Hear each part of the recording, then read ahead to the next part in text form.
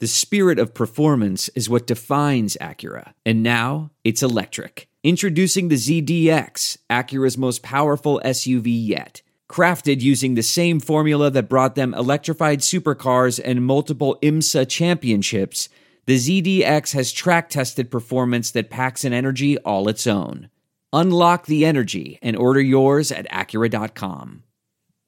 Hey guys, Ralph Malbrough here. We need your support to keep Saints Happy Hour going this off-season. Please support the show by becoming a patron so we can continue to cover the Saints in the ridiculous fashion you've come to expect. If you support the show, you get access to the podcast ad-free. No ads ever. Plus, you get our world-famous booze bundle, 4 swag items, amazing, and you get access to our private Discord channel where you can talk Saints 24/7. So please support Saints Happy Hour so we can keep this amazing community growing. Support the show at saintshappyhour.com today. This is Sean Payton, head coach of the New Orleans Saints. What's with this Saints Happy Cast? This has to be the worst Saints podcast in the world. Ralph can't say anyone's name right. Andrew doesn't know football. Everyone has a hard time listening to Dave. And is Kevin even there tonight? The audio with this podcast, my God, the audio, it's painful. All right, everybody, welcome to another edition of Saints Happy Hour podcast. We have a very, very special guest. The one, the only, Nick Underhill from NewOrleans.football is joining us. Nick, before we start, I got a bone to pick with you. I love your site. I support you at the highest level. And your prototype article on the Saints and what they like to draft, I think it's helped my gambling because I love to gamble on who the Saints will pick in the first round, and that's good.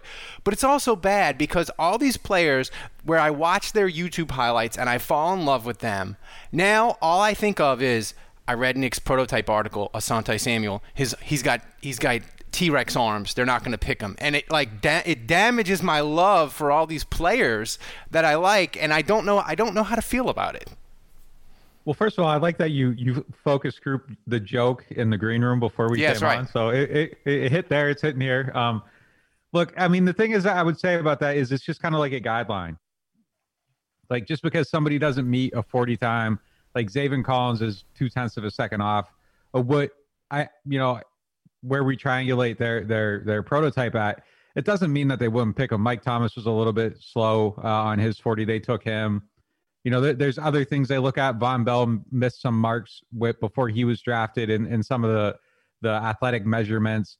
So I wouldn't take it as gospel, but it is a starting point. But all they'll do is if somebody misses is they'll get a second letter grade on their magnet. They'll get an I next to their name. And that just means that they got to look at it. And if their hands are too small, well, how much does the hand matter at this position? Does the hand size play a difference? Obviously it's going to be more at wide receiver than it might somewhere else. So they'll measure how much it counts and then move on from there. But if a guy misses a couple things, it doesn't mean they aren't going to pick him. And if a guy hits everything, it doesn't mean that he's automatically on their board either. But it is a starting point to kind of siphon out and cast a net. And if you are making exceptions, you need to have a good reason for making that exception. Nick, is it also true that like certain skill sets can mitigate others? In other words, like let's say you're considering a linebacker, but he's 6 foot and he's too small for your prototype, but he has absurd leaping ability where, he can get himself in the passing lanes with just his vertical, and maybe that mitigates his height to some degree. Is there a little bit of that too, where like maybe you're so off the charts in one area that it makes up for your deficiencies elsewhere?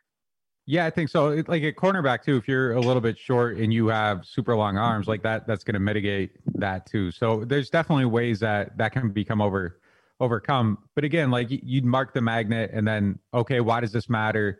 Does it eliminate him, or is there a reason to make this exception? And then you'd start looking at your further data to make that determination. So for sure. I mean, it's not, they don't take all prototypes, again, it's a guideline, but they do like to try to stick within them.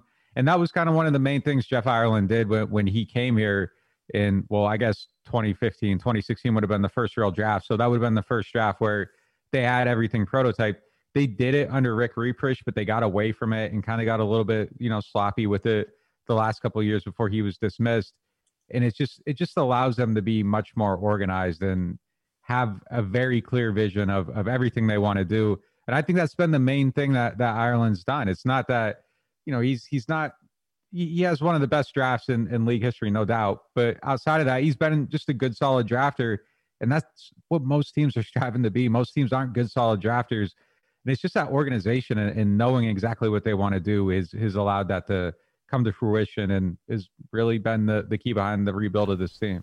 Well, it's interesting to me in that the Saints, they don't really promote their whole analytics department. Mickey Loomis will always say, we called it the computer department in Seattle, and we still use it. And they just sort of go about their business.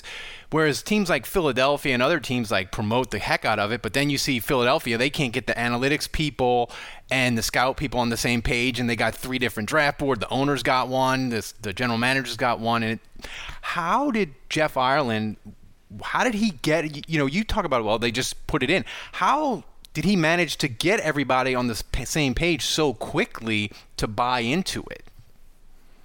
Yeah, I mean, the thing with Mickey hates that everyone acts like analytics is new because he feels like he was doing it the hard way, like way back in the day and chopping stuff up. With like MS-DOS. And now there's this like whole thing, and it's just like, yeah, we've been doing this forever. This isn't new to us. But look, there's stuff this team does that doesn't even really get talked about a whole lot. And when people talk about the analytics and the different things that people do, like league wide, they do these surveys and like people always put the Saints at the bottom. The Saints are doing stuff that like, I don't think a lot of people are doing. They have mental testing where they put these guys in computers and they watch screens and they got to memorize like where these dots move on the screen and their recall and everything like that. So they're trying to find ways to measure things that aren't showing up at the combine and kind of pushing the envelope a little bit. And I think they're a little bit more forward thinking than a lot of people give them credit for. Like Sean Payton isn't a dumb person. He isn't going to rest on his laurels. Like if there's a new way to get an edge, Sean's going to find a way to try to take advantage of that. And, one of the things about him as a coach, the people in the analytics department is that when they put a packet of information on his desk, like Sean's going to read it and you'll hear him like recite the stuff they give him. And he takes it to the team meetings. And when he talks to us, you can tell when he's very prepared and someone asks a question that hits on his daily information because he'll be ready to recite it right away. So I don't think that there's like there's probably teams that are more cutting edge or push the envelope a little bit more, but I think they're right up in there and probably don't get as much credit for that stuff as what's actually going on behind the scenes. But look, they aren't going to tell you what they're doing either. They want to keep everything as secretive as possible. So when they play dumb, that's it. They're just playing dumb.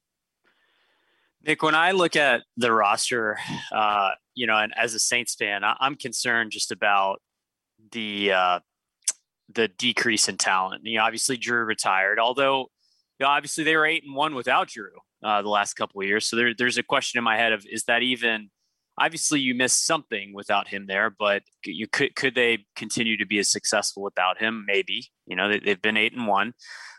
There are some things that are too good to keep a secret. Like how your Amex Platinum card helps you have the perfect trip. I'd like to check into the Centurion Lounge. Or how it seems like you always get those hard-to-snag tables. Ooh, yum. And how you get the most out of select can't-miss events. With access to the Centurion Lounge, Resi Priority Notified, and Amex card member benefits at select events, you'll have to share. That's the powerful backing of American Express. Terms apply. Learn more at americanexpress.com/withAmex. We're driven by the search for better. But when it comes to hiring, the best way to search for a candidate isn't to search at all. Don't search. Match with Indeed. Leveraging over 140 million qualifications and preferences every day, Indeed's matching engine is constantly learning from your preferences. So the more you use Indeed, the better it gets. And listeners of this show will get a $75 sponsored job credit to get your jobs more visibility at Indeed.com/match. Just go to Indeed.com/match right now and support our show by saying you heard about Indeed on this podcast. Indeed.com/match. Terms and conditions apply. Need to hire? You need Indeed. But you lose Emmanuel Sanders, you lose Janoris Jenkins. I mean, the number of guys that you have to cut, Malcolm Brown, Trey Hendrickson leaves in free agency. So they've lost a lot of pieces. Fontenot's gone, although I wonder, they weren't signing any free agents based on their cap situation anyway. So like in terms of acquiring veterans, I don't know that Fontenot is really going to be able to earn his keep this year anyway and prove his worth. So I'm just curious, how competitive do you feel like, how big of a step back put you that way do you think the Saints are right now compared to where they were a year ago? And do you view this draft as kind of a critical fork in the road for the next 5 years of the franchise? I guess the piece of information I would need in there is like, how much injury attrition are we expecting throughout the season? Like, is it a normal year? Is it, let's say, standard? Yeah. So, I mean, I would say a little bit of a step back before, we finish the player acquisition period here. I mean, they have lost a lot. And to me, it's more the middle-class guys too, that worry me a little bit more. Like, losing Justin Hardy, like that's going to matter at some point. Like, Marquez Callaway is a good gunner, and I think he'll be able to step into that, but you're kind of losing the heart and soul of that group. And on defense, the heart and soul of that group, Craig Robertson, as weird as it sounds, like he's a big time leader for those guys. He's not on the team right now either. And it's losing guys like that I think are going to make an impact even alongside the higher end players, Emmanuel Sanders and them. I don't worry too much about Trey Hendrickson. I kind of think he might be a little bit of a Paul Kruger, where he's going to have like a good season and then probably not going to hit that mark again. Like, if he ever gets double-digit sacks, I'll be surprised. And just is someone looking at the team, I don't think he's someone that I would have paid if I was controlling the finances, because if I'm paying a guy to be a top-tier edge rusher or, even top 30, I want that guy to draw enough attention to where it's going to help Sheldon Rankins get free and get sacks. And Trey just didn't draw that kind of attention. And I think if you're paying somebody on the edge, you're paying him because he's going to help make everybody else a little bit better because of how teams have to scheme for him. And I don't think Trey Hendrickson's ever going to be that guy. But look, it is taking away a proven commodity when your other top two guys, Cam Jordan and Marcus Davenport, are coming off of seasons where, frankly, I think it's fair to be a little bit curious about what they're going to look like next year. I mean, Davenport's at the do or die point where he's got to step up. And did Cam just have a weird season sack-wise, or is there, something else going on that's going to reveal itself? So I have concerns there. At receiver, I'm a little less concerned, I think, than everybody else. I definitely think they could stand to add somebody, but if they don't, I think they can find a way to get through it. But as it sits right now, cornerback and linebacker are kind of my two huge areas of concern. And if they don't address cornerback, that's the one position just on its own, regardless of everything else, where I think I start looking at my projected win total. And if they don't find somebody else, how do I start dropping it? It has to go down, because I just don't think that you can have that hole over there. If Patrick Robinson plays 17 games, maybe you're fine. But if he doesn't, and based on his career history, I don't think you can count on that. You could quickly end up in a very bad situation. The dark times of corners were very dark. Nick, Andrew mentioned about the critical part of this draft. Is it a turning point in the franchise? And the one thing that I remember, one of my favorite things that you ever did was when they were chasing Malcolm Butler, aka System Corner. But one of the reasons they didn't get him, a lot of reasons, was they loved that 2017 draft, and they didn't bend to Belichick's wants for the draft pick. And even when they traded up for Kamara, they gave a future a second round pick because they wanted to keep as many of those top 2017 picks as they could, because they absolutely loved that draft. Turned out 100% right. They hit on all of them. So my question to you is, how do they feel about the top 100, 120 players in this draft, if it's as critical as Andrew and me seem to think it might be for the future? Yeah, I totally skipped the second part of his question too. Yeah, I do think it is a critical draft, just in the sense that they have a ton of holes to fill. And, if you're shooting for 2017, you're going to be disappointed every single year. But I think they need to be a little bit better than they were last year. Like, there's still time for that class to turn itself around, but the immediate impact wasn't good. And look, there's a lot of reasons for that. So it's very hard to evaluate it right now. But even, the draft before, I don't think was great. And the Davenport draft was, it was what it was. So they could definitely use a really good draft this year. I think it is important, because they have a ton of holes to fill. But there are a handful of positions, just talking to people that I do think that they like, how some of their needs match up with how the draft looks. So it will be interesting to see if they kind of stand pat and try to pick a ton of guys, or if they use some of those third round picks that they have. There's 2 of them. Do you try to move up, with those comp picks to get somebody if there's a player there? It's going to be interesting to see how they approach it, because, the last few drafts, I kind of feel like they took a very aggressive approach to getting very specific players. And I don't know if you can afford to do that as much this year. Does there need to be more of a volume approach? Do you want to swing the bat more because you have so many areas, get cheaper talent in? I don't know, but whatever approach they take, I think it has to be, they got to hit on at least 2 or 3 of those picks in the first 3 rounds. Hi, this is Ralph Malbrough from the Saints Happy Hour podcast. It's that time of year again. All eyes are on pro basketball and the start of the Major League Baseball season. BetOnline has all the betting action. In the NBA, the conference races are heating up as teams prepare to make their run for the playoffs. And if baseball is your first love, BetOnline has you covered. If you love hockey, golf, MMA, and championship boxing, BetOnline has it all. Every sport, every game, every matchup. BetOnline has you covered for all the odds and real-time updates, and is the place for all your sports betting needs. BetOnline is the fastest and easiest way to place and check in on all your favorite sports bets all the time. Head over to the website or use your mobile device and bring home the game with BetOnline. We are on the Locker Room app every Wednesday night at 9 o'clock, talking Saints, talking NFL, talking draft. It's amazing. You can interact with us, goof at us, you can make fun of me, mispronounce names, you can ask serious draft questions about Andrew. We're having a blast talking Saints live. All you have to do is go download the Locker Room app for free in the iOS App Store. Create a profile, link to your Twitter, and then join the NFL group. Follow me at Saints Happy Hour to be notified when the room goes live. We'll be going live every Wednesday at around 9 o'clock to talk Saints, to talk draft, and basically to make fun of me mispronouncing names. So do it. Download the Locker Room app today and then join us live every Wednesday at 9 o'clock. All right. My favorite thing to do to you, Nick, every time you come on here with us, and we always greatly appreciate it, is to throw out a statement and have you react to it and have you tell me how crazy I am. So I actually think the statement that I'm going to make is that next year, like, an underrated thing that I feel like not a lot of people are talking about is the draft class from this past year. And we know that the deck was kind of stacked against them. No OTAs. They didn't have a proper training camp, et cetera, et cetera.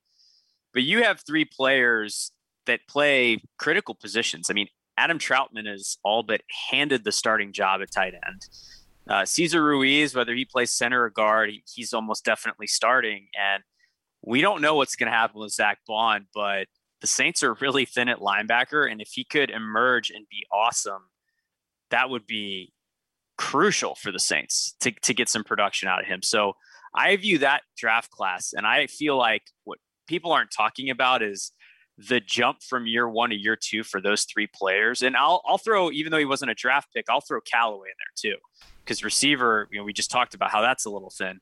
But if those 4 players can ascend and kind of make that jump that we never really saw out of Marcus Davenport, like if they can make that ascension in year 2 to becoming reliable, productive starters in the league, that could be a game changer for this team. And that's maybe more critical than anything they can do in this draft. Do you think that's fair? I don't know if it's more critical, but I do think it's a fair statement overall that could be huge for them. The criticalness is just because there's still the hole at corner and they aren't addressing that with those guys. And I put that as the number one thing. The other guy in there too that I don't think a lot of people talk about him a whole lot is Chase Hansen, and he might actually be the guy, if they don't get a linebacker, that might have first crack at playing alongside Demario Davis. He's got a lot of range. He's a sideline-to-sideline guy. I think he played safety at one point, and they really, really liked him. I liked him a lot during camp too. He stood out consistently. Andrew Dowell's another one that had a really good camp and then just didn't get used last year. So they have a few options at linebacker if they miss on getting somebody in the draft, that I do think they'd be comfortable with them. And I don't think the door's completely closed on maybe bringing back Quan Alexander at some point much later down the road if he gets healthy. So there are some options there, but yeah, overall, like I don't think it's fair to look at last year's draft class yet, just because of all the things you said. And Ruiz wasn't supposed to play guard, and then he gets hurt. He misses 20 days of camp, and they kind of get forced into this situation. Going into next year, it's going to be interesting because I know there's, and it's not decided yet. There's two schools of thought that, he's a center, and McCoy's speed at guard would be great for them, but they also invested a year of playing him at guard, and a full offseason might help him settle in there. And, McCoy's also a really good center, so they might not want to tinker with it. So we'll see how that goes. But, I think he was forced into a really bad situation. Bond, as you mentioned, he's playing a new position, doesn't get the full offseason, so it wasn't really fair for him. And, Troutman, man, like there's a lot riding on a guy that had 100 yards last year. Like they're putting a lot on his plate. I do think that he can be exceptional. His blocking was outstanding. It's going to get better. But there is a lot riding on these guys. And I do agree that, if they all step up, suddenly, the weak areas on the roster, they start to get glossed over with these guys that are already here. So it is important for them to make that leap this year. Nick, I was prepared to blast you about your Chase Hansen maybe getting the first crack at linebacker. And then I did some research on him, and I stumbled upon a YouTube clip where it was set to DMX music. And I'm not a rap guy, but DMX is my favorite rapper because he was with me when I had to do leg and shoulder rehab in 2006. And they set it to X is going to give it to you. I think he can go to the Pro Bowl now. Yeah, I mean, I think that's probably fair. That's probably the right way to look at it. Are we really talking ourselves into Andrew Dowell and Chase Hansen? Is that what's happening? Set it to DMX music, Andrew, and watch it, and you'll believe. Look, I'm not talking you into Andrew Dowell, but I think Andrew Dowell could be decent depth behind the other guys. Like he had a pretty good camp, and I actually thought he had a chance of making the team last year for a while. He stood out a lot. But Chase Hansen, I mean, look, he was on the team. He was just hurt. Like they liked him enough to protect him on the roster last year, and he did get some snaps. And I do think that there's a legitimate, I don't want to say excitement, but there's like a legitimate belief that he could possibly become somebody that competes for a good amount of snaps this year. So without the injury, do you think he would have supplanted Anzalone on their depth chart last year? I mean, that's a good question. I mean, I think he was competing with him very well during training camp, and then it was just injury after injury, and it kind of pushed him back a little bit. But this isn't like 2015 camp hype where we're talking ourselves into Bobby Richardson. Like he looked good. He looked good against a very good cast of players out there and stood out consistently. And again, the other linebacker, it is Alex Anzalone. So like the bar is only so high, but that's a viable NFL starter that I felt like he was pushing throughout camp. So I do think that he has a chance to be a decent player. I remember Bobby Richardson. That's one of the only times I argued with you, is that I said, Nick, I don't like all these UDFAs making this roster. It tells me their drafting is terrible. And that's my theory. But you talk about the guts of this roster, Nick, and you mentioned a guy a while ago, TJ Carey, a corner that they were interested in, they wanted to talk to, and that sort of didn't materialize. They didn't sign anybody. Are they still very much interested in a veteran corner, but is that going to have to wait till after the draft if it occurs? Yeah, I would assume that there's probably one or two people that are kind of on hold. They'll go through the draft. If they get somebody, they get somebody. If they don't, I think they probably turn their attention to that point, and then you look at whatever the cutoff date is this year where guys don't count against the comp pick formula. If they don't draft somebody, I would expect them to sign somebody probably the very next day after that, the same way they did with Jameis Winston last year. Who that is, I don't know, but I would be shocked if there aren't a couple contingencies in place. Richard Sherman, he does his own podcast. He's his own agent. He spoke recently about, how teams straight up told him, like, hey, like, we like you. We'd like you to be on our team, but only if we don't get a rookie corner. So I kind of feel like that's probably the case with a lot of these guys that are out there. Casey Hayward, TJ Carey. Like, they're all just kind of on pause, draft to go through. And that's probably the best thing for these veteran guys too. Like, you don't want to be Sherman or Hayward or whoever and sign, and then all of a sudden you draft somebody and you're in a situation like it was with Alvin Kamara and Adrian Peterson, where Sean Payton straight up said, hey, we signed Peterson before we knew who was going to be on our team. Like, these guys don't want to end up in a spot. Like, Richard Sherman doesn't want to be competing with, he wants to go somewhere where he's going to play. So I think that's probably the best case scenario for both sides with a lot of these veteran guys. But I think still, though, there's probably a lot of options just with the middle class getting squeezed out and, you know, a lot of these veterans not getting the money that they would normally get. And so they're forced to consider and entertain offers if they want to play this year. And I think we may see some veterans that say, hey, you know what, I'm not going to play for that. So I'll just sit out. And I'll come back next year when the cap's a little better. But I think there's a lot of guys that are entertaining these lower offers. So do you sense, Nick, that the Saints will maybe have more options after the draft than they normally would? Yeah, I mean, I think there's still a handful of decent guys out there. Like, typically, you know, I think some of these corners, even for instance, would have signed by now. But obviously, if you're still out there at this point, there's something wrong. Like, there's a reason you're still available, but it's worth finding out, you know, if Hayward's dip was just, you know, a 1-year thing, or is he hit steep decline and isn't coming back. But in the past, like, a guy like that wouldn't be hanging around until after the draft. Typically somebody would sign him, he'd get a decent contract, and that's a gamble worth finding out. Same thing with Sherman. You know, he's out there for a reason, same reason. And someone like him would have been signed by now. So there is a good area to shop in and to kind of plug your holes. Like, you know, I don't think Kenny Vaccaro, even in a normal year, somebody would have signed him by now. He's still out there. So there's a lot of guys like that I think can help your team in various ways that wouldn't be out there in a typical year. So there's going to be a lot of 1-year deals. And I do think that they'll be able to address a lot of these depth concerns that, you know, still exist with cheaper players. But until they do, it's just uncomfortable to kind of see how things have kind of fallen out in that middle of the roster, especially for this team. But I do think they'll be able to fix it after the draft. They'll go through your Craig Robertsons will start coming back at a certain point. And, you know, I think they'll be able to take care of all that. So yeah, for sure.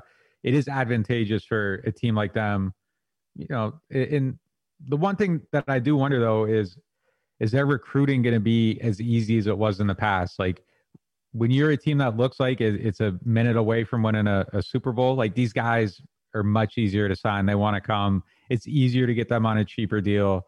You know, I still think the Saints are very attractive, but without Breeze and that, you know, just a little bit of uncertainty, like, the sales pitch is just a little bit lesser than it was in other years. So it will be interesting to see if they can win, if there's like a recruiting war for, you know, a Sherman or a Hayward or someone like that. You know, you mentioned Marcus Davenport earlier, Marcus 2 First, as we like to call him. His 5th-year option needs to be picked up. Do you think? I think it's kind of clear that they're not going to do it. Do you think that that's a done deal, that they've decided that they aren't, or they are? What do you think is going to happen there? Because that affects their defensive line depth going into 2022. You know, I wouldn't be surprised either way.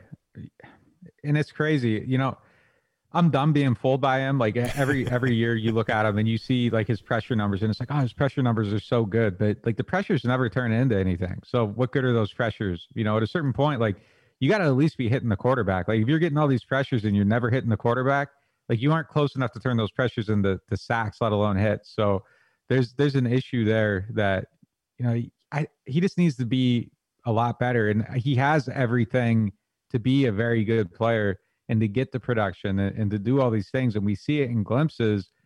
It just hasn't come together. And I don't know. I mean, it would be tough for a team to put 2 first-round picks into a player and then not sign him to that 5th-year option. But that isn't how they do things. Like, this is a team that doesn't, you know, believe in the sunken cost. Like, they'll cut bait and move on. So, man, it's a tough prediction. Like, but I would lean towards no, just as a guess. I won't be surprised if they do sign him, but it just kind of feels like, you know, it just hasn't worked the way it should have. The most Saintsy thing ever would not pick up his option, and he gets 15.5 sacks. That would be the most Saintsy thing ever. That would be quite Saintsy. Your outdoor experiences could be better, clearly better. Kanon's sunglasses are made exclusively with polarized lenses for optimal clarity. Using Japanese optics, Kanon's lenses are clearer, lighter, and stronger than other lenses, and are nearly impossible to scratch. With frames handcrafted in Italy, Kanon's sunglasses elevate your experiences outside with a degree of clarity beyond your wildest imagination. Use the exclusive code KanonCast15 at Kanon.com to receive 15% off your first pair. That's KAENONCAST 15. Kanon. Clearly better.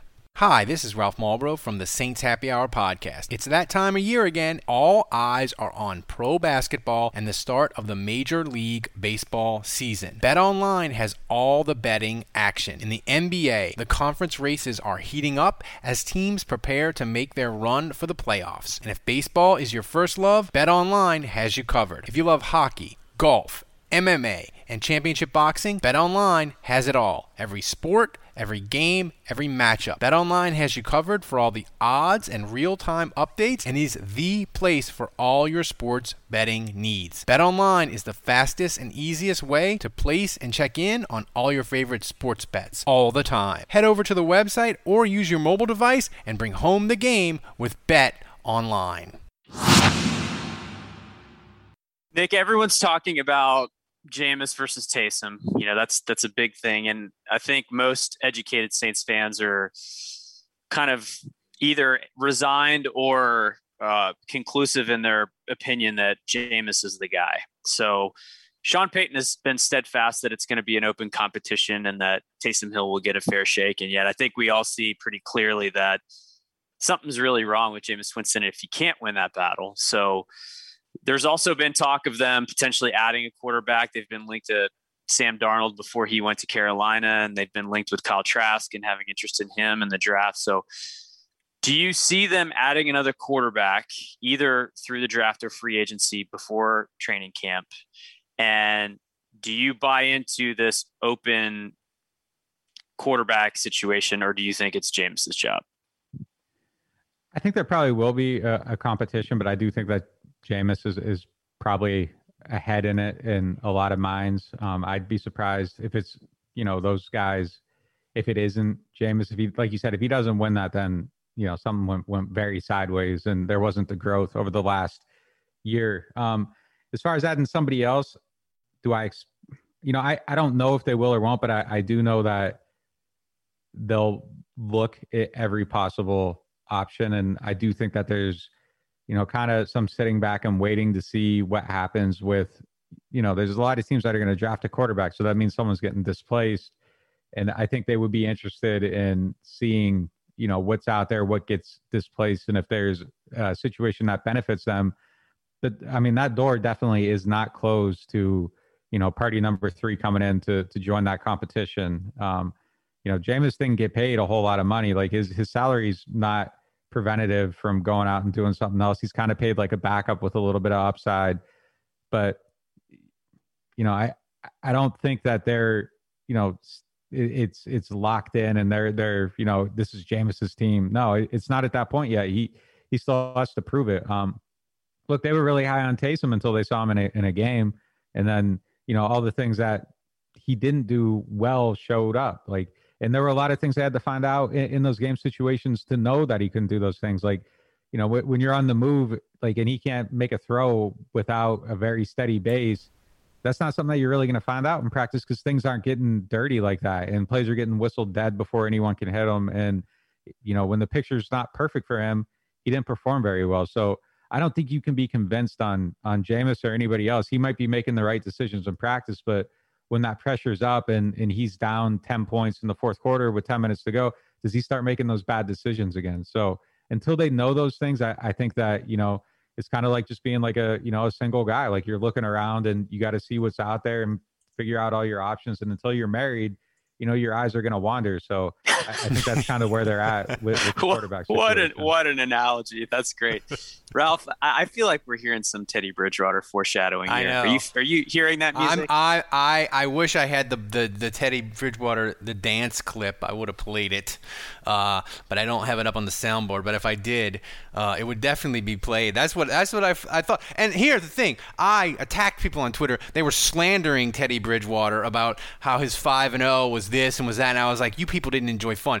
In the moment, we all loved Teddy Bridgewater going 5-0. It was an amazing, amazing, fun time. Why do you have to denigrate it and crap all over the memory of it? It was fantastic, and if they bring him back, I'm for it. I actually have a Teddy Bridgewater jersey that I bought for like $8, so I can break it. I can break it back out if he's part of the competition.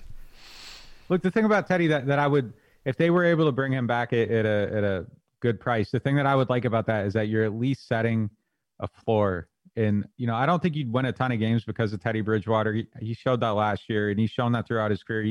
He's probably not going to, give you the Brett Favre, gunslinger stuff and lead you back from disarray or anything like that. But it does set a floor. Now, Jameis's ceiling is significantly higher. I even think Taysom's ceiling is higher than Teddy's if everything goes right with Taysom. But the floor on both those players is significantly lower than Teddy. So at least you're setting like a breaking point where it's like, okay, we can put this guy in there. He's not going to win us any games, but we probably aren't going to lose a lot of games because of him. And I think that would just, having that barrier would be a good thing for this team. Nick, I hate this offseason, and I know why they did it, because they had cap issues and Drew retired, and they're not quite maybe thinking they're a Super Bowl team, so we aren't in YOLO mode. But the come down for me from the Saints are always making moves, always doing things with free agency, even though they have like $1 cap space, to this has been traumatic. Have you enjoyed this offseason, or do you miss the system corner days, the double signing of Demario Davis and Patrick Robinson? Did you miss that excitement of it? Or were you like me, needing your fix? This offseason completely sucks. No, like I like to have the stuff to cover, to look at, to think about, to talk about. Like, we're kind of like doing June stories in the middle of like draft stories right now. Like, it's just not as fun. Like, it's much more fun when they're making a lot of moves and, there's at least a couple exciting things happening. This year has been, it sucks. I wish there was more going on for sure. Well, I saw you tweet out that you were ready for the draft. And I think that's how we're all at that place, just because free agency has kind of been a dud. So, if it could come tomorrow, I think we would all happily take it. And I know we're all tiring of just the incessant mock drafts, and I'm guilty of it. And I have this disease, Nick, where I take Racey McMath in the 7th round of every mock that I do. But you talked about Justin Hardy. Look, it's the perfect replacement. I am an LSU homer, but it works. So Nick, I know you're honing in, and for those of you who aren't subscribed to Nick's website yet, neworleans.football, you should check it out, because I know he's about to release, kind of with the marriage of the prototypes he knows about and the prospects that are out there and the needs that the Saints have. He's about to marry. I'm sure you can describe this much better than I do, Nick, but I'm curious if you can at least give us a little taste and tell us what to expect out of this first round based on your research. Well, there's like 15 guys every year, and I'll explain this in an article I'm putting out maybe today even. If you take their height, weight, and all the combine measurables, the pro day measurables, and you work it into a formula and you assign a score relative to their peer group, there's a certain athletic score for these players. There's a cutoff point. And again, I'll explain this better in writing. It'll be easier to follow, but that's the simple version of it. There's about 10 to 15 of these guys every year that go in the first round. Every year since Jeff Ireland's been here, he's gotten one of them. So you can kind of use math and trends and draft history to narrow down the field to a specific group of players where, look, because I've figured this out, it might just be, but we got 6 years of data now. So I don't think it's a fluke. I think it's definitely something they like. I know they're a team that places a lot of value on the combine. They aren't, this is underwear Olympics. Everybody dismisses it. The Saints don't. They put a lot of stock in it, but every year there's only X amount of these guys, and the Saints have gotten one. Last year there was only 10 of them, and Cesar Ruiz actually fit the bill, and he was one of those guys. So it seems like you can look at the draft trends, use the math, and kind of triangulate it down to a specific group of players that fit within what they've done every year under Ireland in the first round. It kind of sounds like the guy that's I follow him on Twitter. I think he's called Math Bomb, and he calls it the RAS score, and he basically scores the players with all these physical attributes and then rates them against the last 25 years of draft picks at their position, and he'll be like, J.C. Horn is in the top 5 percentile of the 800 and whatever corners drafted in the last however many years. And it's an interesting point. Rick Leonard oddly scored really, really high on that score. Just in case you were wondering, does it ever flop? It does. Oh, this stuff definitely, like Stephon Anthony would have been really high score on it. There's definitely guys, but it seems like, this is a team that values athletic traits. And I think if you draft, obviously film has to be the number one thing, but I think if you draft good athletes and they have film that you believe in, I think it's probably tough to make the kind of mistakes where, you're going to completely bomb out. Now, 4th round, Rick Leonard, you're drafting traits at that point in the draft. And obviously that didn't work out. Stephon Anthony didn't work out. They didn't know, what he didn't know, which turned out to be a lot. But yeah, I mean, I think typically though, if you're getting good athletes with good film, it's going to be hard to miss. Like David Onyemata was a workout freak. That hit for him pretty well. Marcus Davenport was one of the most athletic people ever. Like that hasn't worked fully, but he's still a useful player. So I think that would kind of be, if you're going to miss, at least miss on a good athlete that you can get something out of. So that kind of seems to be their trend over the last 5 or 6 years. Well, I was really hoping the whole point of this podcast was to have Nick say at some point the words underwear Olympics. So I'm really excited that we were able to accomplish that. Nick, I'm still waiting for some names, man. So I'll throw this out there. You can react to this. I feel like my pipe dreams, which have zero chance of happening pretty much, are Greg Newsome, corner out of Northwestern, and Owusu Koromoa, the linebacker out of Notre Dame. I mean, if either of those were to drop to 28, which they won't, I would be over the moon. Is there any? I know that you view this from a different angle than we do, but do you have a draft crush where you're just kind of thinking in your head, like, holy shit, if the Saints could get their hands on this guy? Yeah, I'm not going to be able to pronounce his name. You just said it, the Notre Dame guy. Like he's like Derwin James to me, and Derwin James was like he's my nightmare. The guy that, God, if they because he's going to be good, and he's going to be at the Saints for a decade, and I probably get his name right about 2026. But yeah, Derwin James was kind of one of my favorite players like ever entering the draft. He kind of reminds me of him a little bit, so I like him a lot. I think that in this system, the way they move guys around and they're imaginative and they aren't. This isn't a team that forces guys to fit the scheme. Like they'll alter the scheme to fit the guys, and that's what you need to have with a player like him to get the most out of him. So I like him a lot. If he was healthy, I would like Caleb Farley a lot at 28. I don't know if I'd be a fan of him at like 14 or 13 or 12, but at 28, I would be a big fan of. He might drop, Nick. It's not that one's to me. That one is less impossible.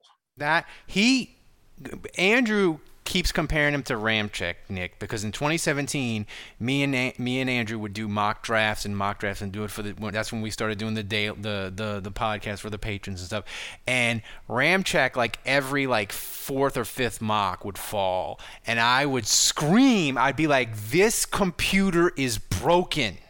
He's not going to be there at 32. Stop this!" And then he was, and just Andrew's been mocking me for the last 4 years because of it. Yeah, I mean, look, there are some parallels there. It would just, I think with him, it's entirely on the medical evaluation, and if you're comfortable with it, I think that getting him at 28 it'd be a bargain. And it's scary though, like a back injury is scary, especially on a corner, a guy that needs to be able to twist and turn very quickly. So we'll see. I think Rob Gronkowski had a similar injury coming in too. So and that worked out for him, but. One question about medical, and I think it was Andrew Brandt talked about this, is certain teams for medical, you either pass and you are draftable and they grade you where they grade you, or you fail and you're off the board. But some teams do it in the middle. They're like, well, his medical's kind of crummy, so we'll leave him, but we'll bump him down. How do the Saints view the medical? Do they factor in risk and they'll take him later, or it's either you're on the board or you're off the board? How do the Saints do that? I can't say for sure, but I think they're a team that takes calculated risks with injuries, all over with free agents, draft, everything. They weren't scared of Ramczyk. Delvin Breaux had to sign a pretty gnarly medical release to be on the team. There's a couple other guys that I don't think I'm at liberty to say, but there's a few other guys on the team that have medical waivers. So I think they do it in a they try to do it in a calculated way, and I think that's probably gotten better over the last few years since they changed things out. And Bo Lowry's leading that group now, and it seems like they've done a pretty good job where they have taken those risks. So I don't think there's someone that would. I don't think they have like a hard and steadfast rule where it's like pass or fail. I think it's probably a case by case thing. And at a certain point, you probably feel like the risk is worth it for the potential upside. All right, Nick, tell the people how they can support you and keep you doing what you're doing. We support you, and the pandemic's got to end, Nick, because I want to get you at a bar, at a dinner, and I just want to pepper you with ridiculous football and sneaker questions. But tell the people how they can support you. It's funny. We had a crawfish boil plan like for when I first moved down here, like for all the elite members of the site. And then as I was driving down from the Northeast to move back, a pandemic broke out, and I arrived here and was like, holy, like what is going on? I had no idea. So at some point that's going to end. It seems like we're getting closer. So hopefully we can have that gathering. But my website's neworleans.football. Me and my wife run it. It's just us, no money backing. Betting on the fan base. People have showed up really well.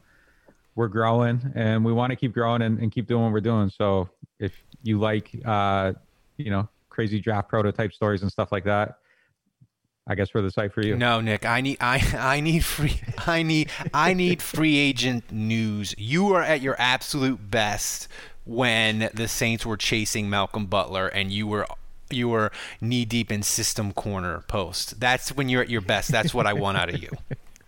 Hey, hopefully they get moving here. We need something. Like I can't just take the silence like all the way through the draft.